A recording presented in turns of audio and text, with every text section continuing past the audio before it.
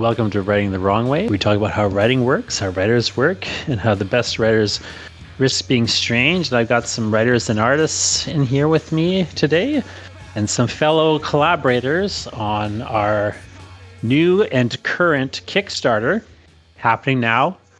Go to deadwork.ca and check out Dead Work, an anthology of comics by your favorite indie creators, being these guys here. So let me just have everyone introduce themselves and say a little bit about who you are. Let's start with you, Zach. I'm Zach Schuster, ZM Schuster online. I've been working on some comics for this book and other books, like Thrud is my big comic that I did a full-length one, and there's a new little Thrud story in this book, which I'm excited about. But yeah, Thrud and is a little Norse mythology adventure, and I've got some D&D kind of inspired little stories, character origins of interesting characters. And yeah, that's what I put in the book, and I'm really excited how it's all shaping up. Stephen, why don't you introduce yourself a little bit and talk about some of the stuff that you've worked on in the Dead Work anthology. My name is Stephen. I'm a comic illustrator, and I've got a few stories in here. I think I'm about 36 pages in here, and I'm pretty proud of every single one of them.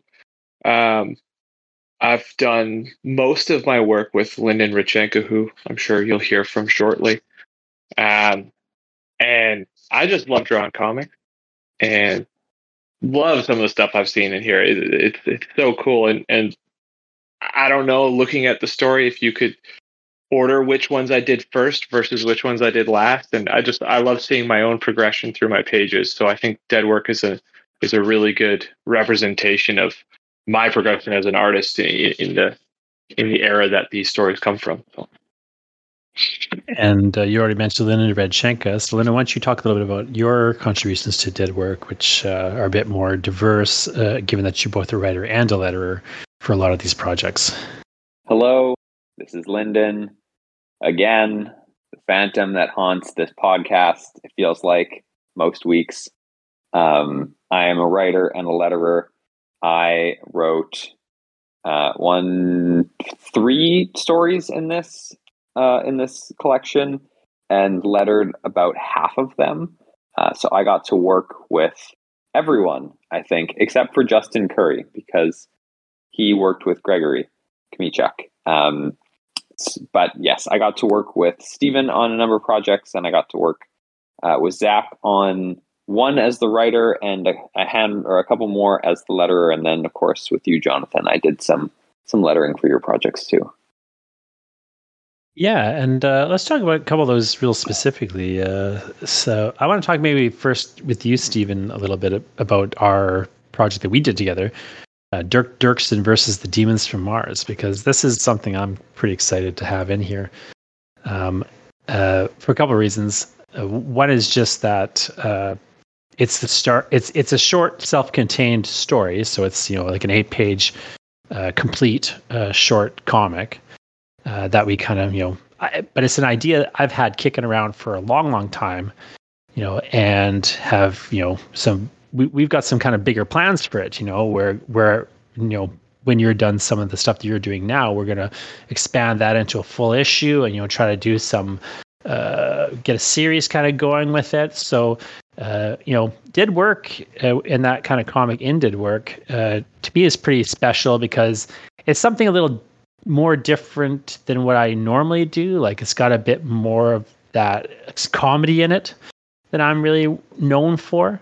But like, it's also got, I think, some really great work by you in there. So Stephen did all the art, of course, but it also kind of have brought him on as a co-creator and co-conspirator for the series. So we're kind of taking it forward and kind of developing it off of kind of my original concept a bit. It's the first project I did that wasn't with Lyndon, and I'm just excited about like the world that's being built with it. Like the 8 pages, you get an idea of the characters and the villainous air about the background and their backgrounds of the characters. However, just through conversations Jonathan and I have had, like the fun we're going to have progressing that story and building that world. I think it's about to get like really weird and really funny, and I'm just glad it gets to go to print. Even in its short form right now. I really love the art in it. It's exciting. It's cool. Yeah, there's just something about print for me anyway. Maybe I'm just an old man at this point, but like, I mean, if you kickstart Dead Work, you can get a digital issue, of course, but what we're really trying to do is print a physical issue. That's kind of the ask, right? Is for printing costs. And for me, like, there's just something magic about having a print version of the thing. Like I've had the digital one sitting around on my hard drive for a while now, but there's just something about printing it that just feels better and different and special. And I'm just really excited to see your colors pop, especially too, because I think you did some really interesting line work on it, especially coming off of the stuff you did with Linen, which I still like that stuff, obviously, or I wouldn't have wanted to work with you, but it just has a different vibe, so like you were saying, like I could really see like the difference kind of from some of your as you kind of go throughout your progression as an artist there. I would agree. Dirk just came off so well, and the colors, I felt very consistent with the colors, and I learned a lot about coloring at that point. And it's going to flourish into a great book, which we're finishing very shortly, actually, which is really cool. Did you do any work with? I'm trying to remember if you worked with Lyndon or Stephen on the book. I want to say you worked with Lyndon. Did you work with Stephen inside the book, though? Technically, yeah. I colored one of their. It's a funny story. I colored one of their pitches like the day before it was due. Stephen was still drawing stuff for the pitches. He was drawing pages. Lyndon was lettering them as we went, and I was coloring the pages, and we all kind of worked together in like a last minute panic to get it done in time. For the, it was so submission. Fun. We were up till 4 in the morning. I think it was like 3 or 4, yeah. It reminded me a lot of my college days for sure. We all did that a lot for projects, and I got a little taste of that with these guys again. It was just great too, because we weren't even on voice. It was like I'd finish a page, I'd be like, page 3's up. Lennon's like, lettering's done, and then Zach's like, I'm still flat in page 5. It was so great. Yeah, no, it was a ton of fun. The long form version of this story is that, Jonathan, I know you spoke to Chris recently about the comic Hadel that you two did together for the Platform Comics contest, which the rules are that you're given a topic and you have to create a 4 to 8 page comic within the span of a week based on that topic. And Stephen and I like to do this challenge. This is our second year that we were trying it. And while you were working with Chris, Stephen and I were working on this piece. And for whatever reason, we were worried that we weren't going to hit the deadline on time. And so we to speak to that. I normally book that week off to do platform.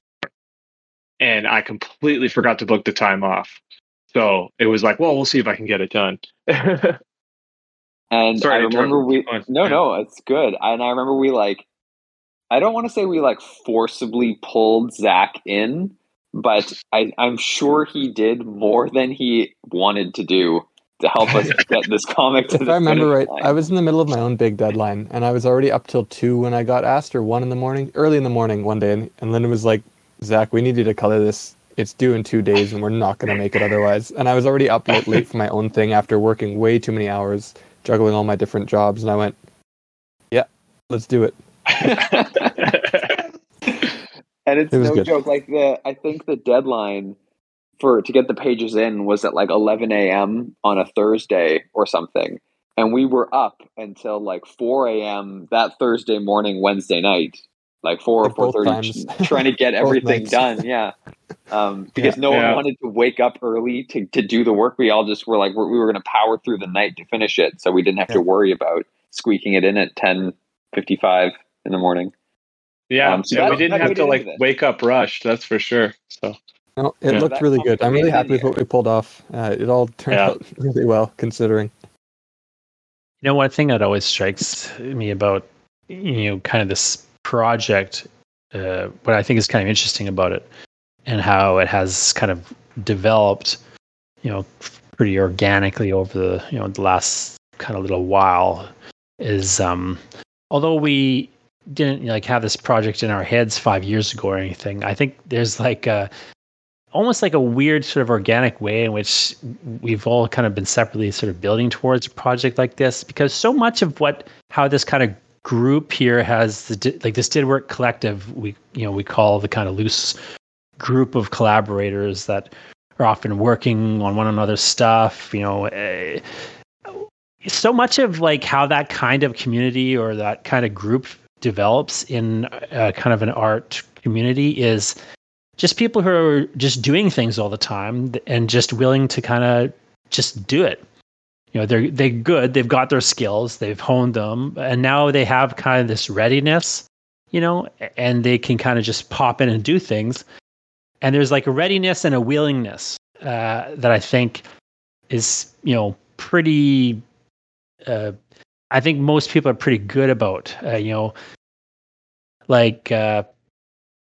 just find like that is the thing I think that often separates people, and it's hard for me to explain it when I'm kind of teaching classes. Like I'll teach writing classes, right? Or people ask me like how they break into this industry or that industry or whatever, and it's kind of a hard thing to answer because so much of it is about not actually trying to break into the industry, but actually it's just you're just doing things because you want to do them and you have a willingness to do them, even when maybe you shouldn't. You should just go back to sleep. But instead, you're going to get up and just ink this thing. Mm-hmm. Yeah, I know, for an example, Zach, you and I seem to have this like parachuting in relationship when it comes to last minute comic deadlines, where if you need, lettering done, you just like, hey, can you do this? And it's just sort of this assumed thing, it feels like, and I want to say this extends to a lot of our group, is this idea that like you help one another out when you need it because you know that they're going to help you out too when you need it. And like we were talking about the story of me helping Lyndon and Steven there a couple months ago to make that anthology pitch happen. Last week I had a deadline coming up and I'm like, I'm not going to get this lettered in time. It's due tomorrow. Lyndon, please help. And he rattled off some lettered pages and I really appreciated the save. And so it's nice to know that, I have a team of people who can help out last minute when I mismanage my time. And I really think that relationship, like I said, is mutual amongst so many of us. And I think that is, like you said, Jonathan, one of those things that just sort of happens organically when you're doing things. I think it can. I think it's certainly, like there's an organic quality to it. I think is a good way to put it, like you say. Like it just kind of happens organic when you're doing things. And that doesn't mean that you're always like available to do something. But even if you're not available, you might have the willingness. You know what I mean? Like if I right now called Gregory and said, I need this thing by tomorrow, like he might tell me to go fuck myself. That's not enough time, but he would want to do it. You know what I mean? Yeah. Like there's a level at which like you kind of have to want to do this thing it's hard to explain sometimes when you talk to people who like, I don't know if you guys get this, like people come up to you in a booth or something. I get it, like people come up to me like after a talk or in a class or something, and like they say they want to do a thing, but they really don't. I've got a story in that vein. I was at a con with my friend Peter Schakowsky years ago, and a guy came up and said, "How do I draw like you?" And Peter was like, "Oh, we'll ask my art friend who does art more serious than I do at the time." And this guy goes, "Okay, what do I do? I want to draw like you. I want to make comics. I'll do whatever it takes. What do I do?" And I said, "Well, just like practice every day, like 10 minutes. Find 10 minutes every day and draw something." I tried to undersell it because it's way more work than that. There's way more that goes into it. But I went, you know what? If you started doing that, you'd be off to a great start. And the guy goes, "Oh, I could never do that." And he walked away. And it was like comical. It felt like I was in like a cartoon. It was just like, oh, okay, I lied. It's harder than that. But if you can't handle doodling for 10 minutes most days, then yeah, no, you don't got what it takes. Yeah, I think it sounds weird or harsh when people say that, but I don't mean it like, only some people have what it takes. I mean it but it kind of is that way on a level. But what I mean more is like some people have the perception that is harder than it is. And those people kind of need to hear the kind of thing you're saying. Like they need to hear like, yes, it is hard as you think to, make a go of it as an artist. Yes, it is a difficult, competitive, tough industry, but there is actually a base level where it's not that hard. You just have to be doing it. You can just pick up and start doing it. And if you just pick up and start doing it, and if you just keep doing it, which isn't an easy thing, it's so easy to quit that one of the hardest things is just not quitting. But only you can quit, like nobody can fire you. Like nobody can tell Steven, that you're not allowed to draw anymore. Right? I mean, teachers tried back in grade school. Stop drawing on the margins of your stuff. And we didn't listen then, so. Yeah, like in a weird way, the hardest thing, I think like arts is an industry where it's actually easier than it seems on one level, but then it's also harder than it seems. And there's like a class of people who are just confused and they need to, they need like the encouragement because they do have what it takes and they do have the drive. They're just confused. They think it's harder than it is. And they are kind of down on it themselves. But then there's this other group of people who's like, they're looking for a magic bullet. When in some ways the answer is not, there's no magic bullet. You just have to do it. Well, I think there's like 3 layers, right? There's the want to do it. And there's a lot of people who want to do it. And then there's like the need to do it where like you almost have that drive, but I don't know. I've looked inward and it's like, there's like this 3rd layer. That's this unsaid thing where you just do it. Like we talk about that laws of nature where Zach Linden and I stayed up till like 3 a.m. and Zach did it at a drop of a hat. And like, not only did we not get paid to do that work, but we didn't become a finalist in that anthology and it did not go into that anthology. So like there was literally no tangible reward at the end. We just all were like, we have to do this. Like it just happened. And I think, yeah, like you can listen to people all day say, just do it, just do it, just do it, just do it. All you got to do is work every day. But I think there's this thing, I don't know what it is, that just makes you do it every day. Once you love it as much as you do, I feel like it's this weird 3 level. I think I like your 3 levels idea, but I would kind of alter them slightly. Like, so I think there's that level at which, some people, there's like a want to do it. And a lot of people want to do it, like you say. And like wanting to do it is good, but it's not enough. And there's like that need to do it level, right? And like needing to do it has its benefits because, like you say, it gives you that drive. But there's also this bad side of needing to do it, right? Like there's like the neediness aspect of needing to do it, and like the sort of, well, if I like this, all the negativity that can draw around that need, and the insecurity that can collect. Well, what if I won't be able to do it? Comes into play, and like, what if no one will allow me to do it? What if nobody likes it? Like all that stuff starts to collect around the need, because if you need to do it, the barriers then become so much more dangerous and fearsome, right? And I think like there's a good and there's a bad to the need. There's like a good and a bad to the want. But I think like in a weird way, like you got to get down to that deeper level where you're just going to do it. Like you're just going to do it, and then like whether you want to or whether you need to is sort of starts to become irrelevant at a certain point. It's just that's what you're doing, and like, yeah, you want to win this platform comics, but if you don't, you'll just be okay. Well, what's next? What do we do with it now? Maybe we'll send it to this other anthology. Maybe we can make our own anthology. It's maybe we'll just start another one. Like it's hard to explain to somebody who hasn't done a lot of stuff. But like, there's a level you hit after you've done enough stuff where it's kind of happy and sad, but it like every single thing you do kind of becomes less symbolic of what you do, and it's kind of like becomes a little less precious, and it's like almost like a sad moment because it all gets just a little less precious.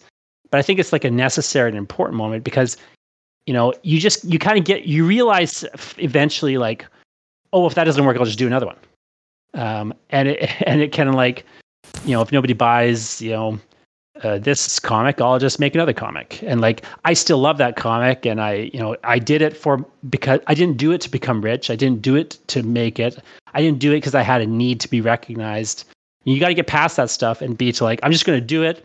And then I'm going to do another one. And then I'm going to do another one, and I think when you get to that point, it's a lot of things open up for you, because there's just the neediness goes away, and people are just more willing to engage with you because you don't have that desperation in your voice anymore, even though like objectively you might be in dire straits. You still have you don't really have like that deep, if they don't recognize you, you'll just do something else anyway.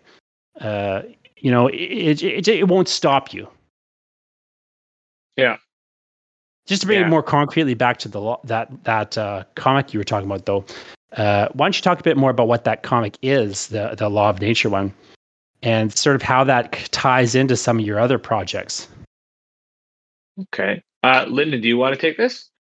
The Law of Nature, sure, is a short comic, but it also contains some elements or exists in the world of another project that we're working on. So while none of the characters that are in this short have appeared in our other project at this point, it's sort of an offshoot, or not a spinoff isn't the right word, but it's a story that's going on somewhere else. And you'll be able to see sort of those two narratives, the narrative of this short and the narrative of our main story, kind of collide or cross over one another later in the main series if when we get to making those issues. Mm-hmm. Do you have anything to add, Stephen? Yeah, I mean, I'll give a quick description of like what the story is too while we're at it. We like to, when we write our stories, we really like gray characters, and we like the reader to decide if they're good people or bad people. We find that to be really interesting. In this one, there really is like a good and an evil, but like how people go about doing what they're doing, you can interpret how you want, but it's effectively a quiet story of a cop out in the desert who is following a trail of clues, and it's brought him to this remote tavern where he's looking for his next clue in finding this, we'll say, this cabal of drug trafficking in his region. And through a few shenanigans and scenarios in that bar, I don't want to reveal too much, but you learn a lot about what this cop really is and what this bar really is. And I don't know how much I can reveal, but let's just say it has to do with werewolves and vampires. And I don't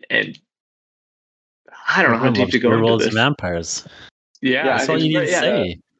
It's werewolves and vampires that are very aware of each other's weaknesses. I think that's a good way to put it. And it makes for a really cool story. And when Lyndon talks about how it laces into our greater narrative of this book, this other book that we're working on, I can't wait to get to this part, because there's so much. Like when we designed this story, we were like sitting in a park near Lyndon's house, like jumping up and down on a picnic table and being like, oh, and this is what he does here, this is what he does here, and like, oh my god, and we could tie this in here, and it would be so cool if this character came in here. And I just love those moments, and I know over this short story and Dead Work, there's so much that we're going to be able to do, and you get a real taste of it in this short story. So that is really worth talking about. That you guys also did is the Tomorrow's Escape. So one of my, I really like personally as a reader, I'm really interested in stories that have unusual narrative structures. And so to me, that story is really interesting. Why don't you talk a little bit about Tomorrow's Escape and kind of what it is and how that came about? Yeah, Tomorrow's Escape is actually it was our first platform comics entry that we did. And we didn't know what the theme was going to be, but I had I remember very vividly, we were discussing like what kind of comics we wanted to make, knowing that we might have to change it when we got our theme whatsoever completely. And I had been watching like prison shows at the time and wanted to do like a jailbreak sort of story. And so it was very serendipitous. The day we got our topic, the sort of general guideline we were given was that we had to tell a story behind the quote was behind enemy lines. So we turned it into sort of a prisoner of war story who is trying to escape this camp and repeatedly getting captured. And the narrative structure is this. Stephen, what position would you say the guy interrogating him is? I would say, I don't know what his military position would be, but like he would be the big wig in charge of the camp, right? Mm-hmm. He's the one who, paces the camp looking for the weak ones or the strong ones and tries to break them. So yeah. So the narrative structure revolves around this conversation that this guy is having with this prisoner who keeps trying to escape. And as they're talking, you're seeing flashback episodes of the different sorts of attempts to get away that have been tried and failed. And that's why the story is called Tomorrow's Escape, because it's sort of a never-ending struggle to get away, but never giving up. Mm-hmm. And there's a lot of metaphor in there for what we do in comics, where it's like and we were talking about this earlier, where it's you just keep trying regardless of what the result is going to be. You just keep trying, and eventually something good might happen, or you might get the shit beaten out of you. But it almost doesn't matter as long as your desire is there, and you can try to pull some stuff off. It's pretty cool, and I love this story too. Like I think this is maybe only the second, we'll say, IP that Lyndon and I did together, and like I got to again progress myself a little bit more. I played with lighting a lot in it, and I got to draw a lot of dynamic positions. And back then, I wasn't as good, or we'll say, or had as much knowledge on action and stuff. And I pulled off some panels that are still some of my favorite panels today. So it's a great little story. Really, like you kind of hinted at this earlier, but I'm not sure if you were thinking about this at the time when you were writing it, Lyndon, or when you guys were co-developing it or not. But it does sort of operate almost like a allegory or a metaphor for being a creative person or trying to make it in a creative industry. They're just going to keep beating the shit out of you, but you got to keep just doing it anyway. Yeah, even if you're going nowhere. Mm-hmm. Yeah, I'm sure that bled in from real life circumstances on some level. I think at the time I was working an office job and really not enjoying it. So making comics has always felt like, another escape. Well, Zach, why don't we tie it up with that sentiment, but also maybe you can come in and talk to us a little bit again about what the Kickstarter is and how people can kick in. Well, Zach, tell us about your comics too. You're in a bunch of these. We can wrap things up. That too. I don't mind. But wrap it up with all do all that at once, Zach. All right, it's a tall order, but I will do my best. Like I said earlier, I've got a couple little comics in here. A little Thread story, which Thread's my little Norse comic. So there's a 10-pager in there of Thread, and then I've got a bunch of little D&D origin stories of some characters written by friends like Lyndon and my buddy Josh. And they're little 4-page stories about D&D characters and their kind of backstories and how they came to be doing what they're doing. And any one of those, I think, that I did could be a jumping-off point for a book of those D&D books. They all feel like cool little characters and worlds that I like to see a glimpse into, but if somebody wanted to throw money at me, I would be very happy to make a full book of any of those characters because they're all very cool. What were their names again? We have stories. Yeah, so we have Darmid the Barbarian, written by my friend Josh, and I believe he's played that character in D&D. Then there's we got John the Gambler, which is Lyndon's character that he played for a while, and then I've got two of my own, Bartholomew the Rogue, the Archaeologist. He doesn't see himself as a thief, but he's definitely a thief. And then Eldred. Eldred Everflame is like a firebending monk who I played for a year or two with my pals, and she's probably my favorite character I've ever played. And her comic, she's really cool. She sees voices of past users of this power she has called the Everflame every time she uses her fire powers, and she looks crazy because she's talking to fire as she's shooting it, which is not a good way to look sane. So yeah, fun, interesting characters with weird backstories. And not to interrupt you, Zach, but I want to talk more about that character because I love that Eldred Everflame character, and I think that character I would buy a book of that character, and I would kickstart that character's graphic novel. So I'm not sure if you have a plan for that, but I really would like to see more of that particular character personally.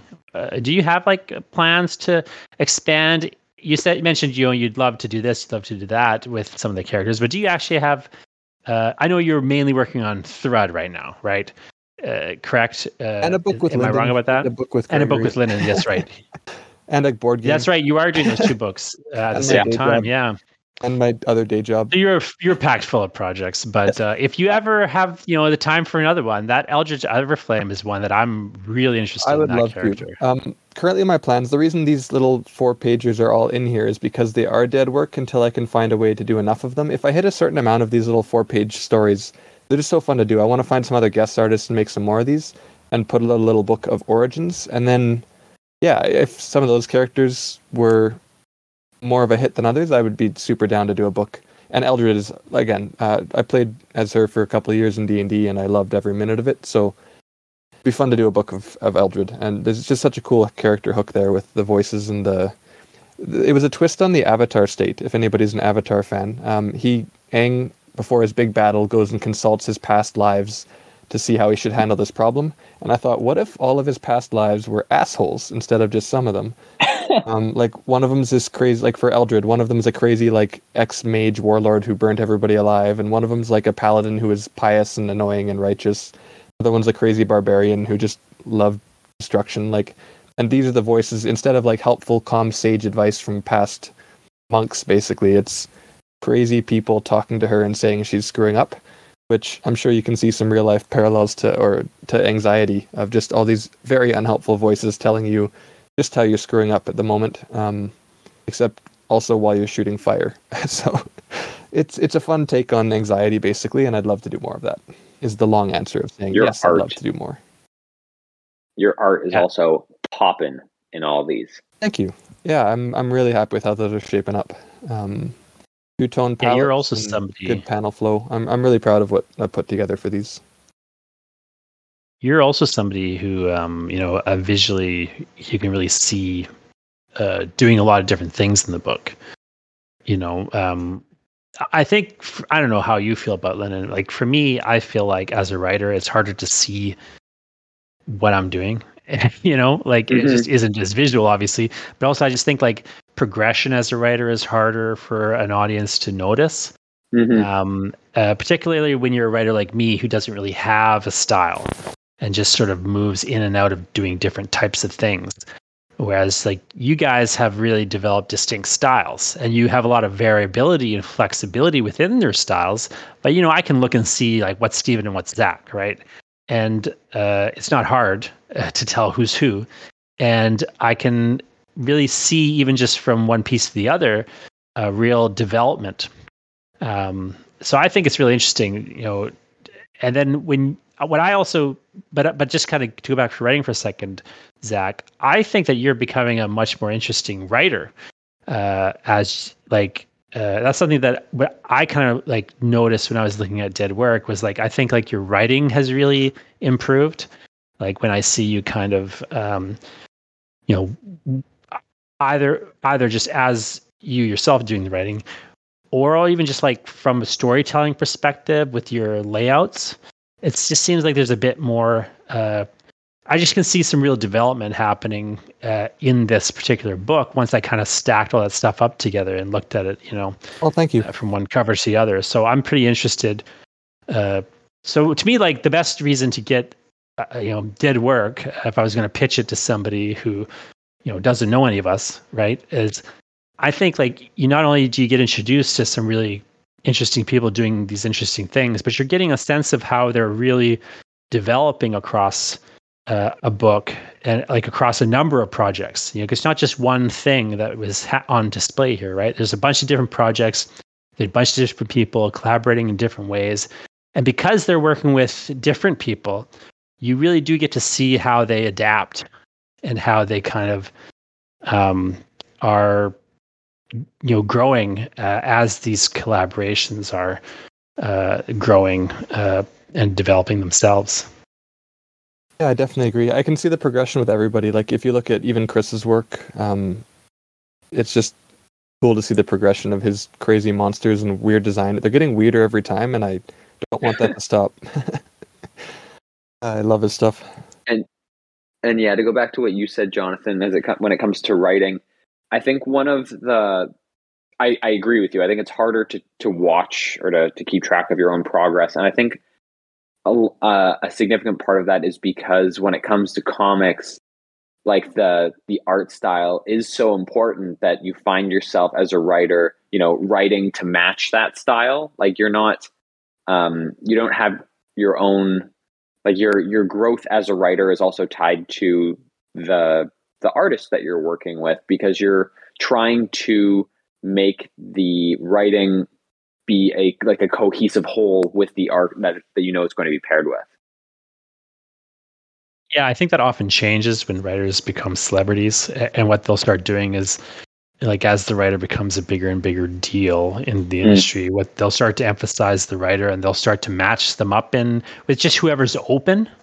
Yeah, and they'll put less thought into the art pairings. I find, kind of so weirdly, I think writers, like, as their career develops in comic, they often get worse.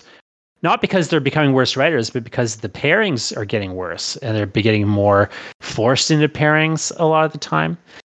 So to me, like, what's most exciting about finding a new writer or a new artist is finding them kind of earlier in their career, where they've figured out how to do things well, but they're polished and they're professional in the work they're putting out, but they're kind of in the stage where the writer needs the artist more than the artist needs the writer, and therefore they have to do what you're saying, Lennon. The writer actually has to develop and adapt to the situation of the collaboration a bit more. And so I find, like, the writing that I find most exciting is the writing you get in a book like Dead Work, where you've got people who are pros, but, aren't like, pulling $1 million out of Marvel every week. Yeah. And therefore they have to really collaborate, and they neither of them has like the clout to knock the other one down. You know what I mean? Yeah. You actually have to work together. Yeah, and of course, we thankfully like working together as a sort of collective enough that we keep doing it, and now we got a book. So Zach, what else do we need to know about the Dead Work Kickstarter? Just that it can be found at deadwork.ca. You can follow along with more details than we can describe with our time left today. But yeah, lots of cool collabs between a bunch of really cool people, and we made weird, cool little worlds for you to peer into, and I'm really proud of every single comic in the book. And thank you to everyone who has backed us so far. Oh my God, yes. We cannot thank you enough. I know by the time this airs, there will be hopefully a handful more people who have backed it. So to all of you in the future that are now hearing this, thank you for backing us so much. We can't do this. We can't print this book without your help. Yeah, it's going to be such a cool book.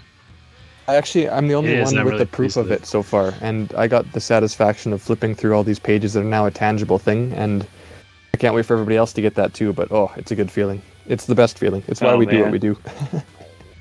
Oh man, that's so cool. Sorry to rub it in farther. Well, thanks so much for talking to me, guys. Thank you for listening, and thanks for going to deadwork.ca, checking out the Kickstarter, and keep writing the wrong way.